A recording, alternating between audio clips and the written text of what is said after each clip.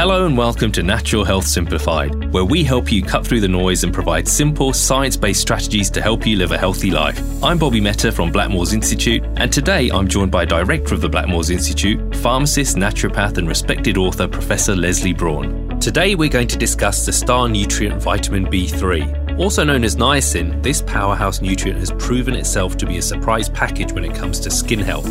But it also has a number of other benefits that we'll unpack in this episode. Welcome to Natural Health Simplified. How are you, Leslie? I'm great, Bobby, and I'm really looking forward to talking to you about B3, and the word powerhouse is absolutely appropriate. Well, we'll get started on that very note. Now, of course, when we talk about power, what we're really talking about is energy, and vitamin B3 plays an important role in supporting energy production. But before we look at how it does this, can you just do me a favour and clear up some of the confusion around some of the names? There's so many of them for vitamin B3. Yep, you're right. Look, basically, vitamin B3 can be found in two forms, niacin and niacinamide.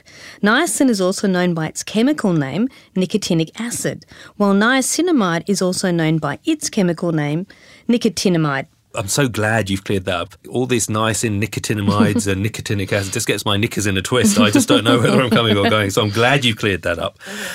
It's so confusing when there's multiple names for the same thing. So coming back to the role that this can play in terms of our health, where does a link with energy come in? Well, it's actually quite complex and it involves several different chemical pathways. But in a nutshell, niacin functions as a component of some very important coenzymes that are involved with energy production, or in other words, the process by which our bodies convert what we eat and drink into energy. So after being absorbed, niacin is converted into its main form, the coenzyme NAD. And from what I remember, NAD is primarily involved in reactions that transfer the potential energy in carbohydrates, fats and proteins that we eat to ATP, which is a cell's primary energy currency. Spot on. Interestingly enough though, NAD is also converted to a different active form called NADP. And this is different actions involving cholesterol, fatty acids and also the antioxidant function within cells. So is vitamin B3 something that can be obtained from food? I'm pretty sure that I've seen some foods fortified with it before. That's correct, isn't it? That is correct. In fact, you can find B3 in a range of different foods. It's naturally found in things like chicken and fish and beef, which tend to contain highly bioavailable forms of NAD and also NADP, whereas the plant-based foods such as nuts and legumes and even grains do contain it in the form of niacin, but they're not nearly as bioavailable. And grains are an interesting source, aren't they? I know that some grain products contain niacin that is bound to other constituents, such as polysaccharides, for example. So that makes the niacin less bioavailable or less able to be used by the body. In fact, the binding of niacin in some grain products can make it as little as only 30% bioavailable. Oh. So that really comes back to your point around the fortification of foods. So there are a number of countries that add additional niacin to their breads and cereals and even their infant formulas.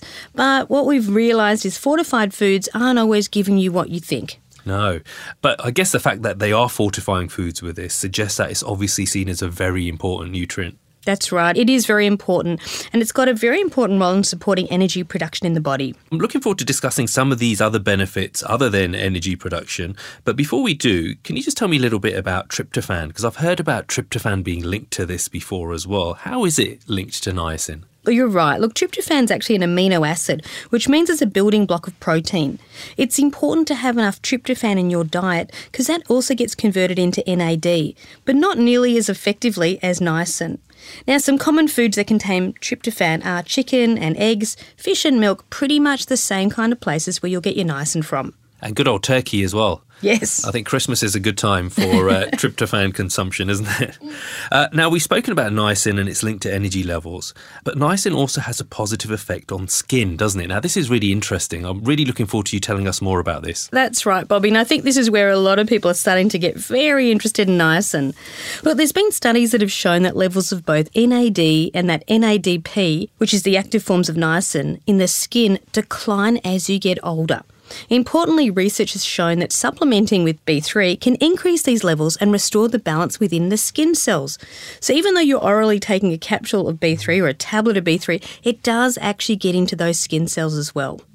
As far as skin structure and integrity is concerned, you may have heard of the term ceramides. Yeah, look, I have heard of ceramides actually, not because I make a habit of reading women's magazines, but I've seen them on TV commercials and the like. And I've always wondered when I see these things advertised with beauty products, whether or not it's actually legit or whether it's just sales speak. So tell me more. I'm intrigued. Tell me about ceramides. My wife will be very grateful. Of course. Look, ceramides are basically a fatty component of the skin that helps to retain moisture. It also helps the skin to act as an effective barrier. And once again, you guessed it, with ageing, you've got less levels of ceramide in the skin. And this is where niacin is really powerful. So niacin has been shown to increase the levels of ceramide synthesis by up to 5 times, which is massive. So look, I'd personally consider taking B3 supplements together with the ceramide creams and serums that you use on your skin for an even stronger effect. Yeah, that's amazing. Obviously, I'm happy taking it orally, but in terms of creams, being a typical bloke, any chance of it being available as a bubble bath? Maybe one day.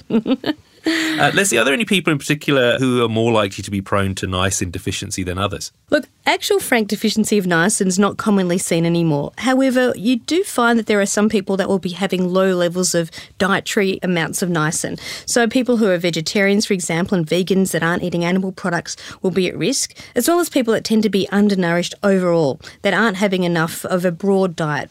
They're going to be the ones most at risk. And the other thing I wanted to check with you as well is other medicines, because I know that large doses of niacin can raise blood glucose levels, for example. That's quite right.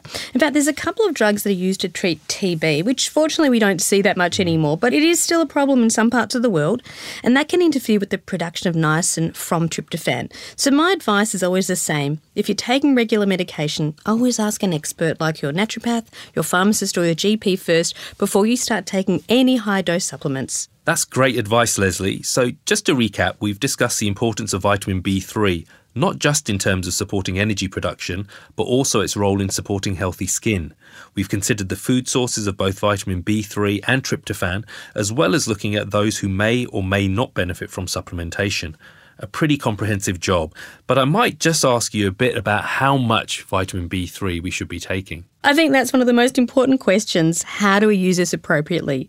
According to the research, the amount that you're going to need to improve your skin integrity and also improve skin moisture is around 500 milligrams to 1,000 milligrams a day.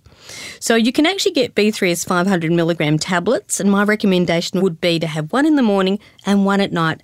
And it's one of those things that you take long term. And would that be the same dose for energy support as well? With energy support, you won't need as much, and probably best to use the B3 as part of a B complex overall. Wonderful. Really important piece of information. Look, thanks so much, Leslie. As always, it's been fascinating, and I've learned a great deal today, especially about ceramides. And I'm already looking forward to getting together with you again for another interesting episode. Thank you so much, Bobby. And I hope you've also enjoyed this episode of the podcast, and I look forward to you joining me again soon for another episode. I'm Bobby Mehta, and this has been Natural Health Simplified. Until next time, goodbye for now.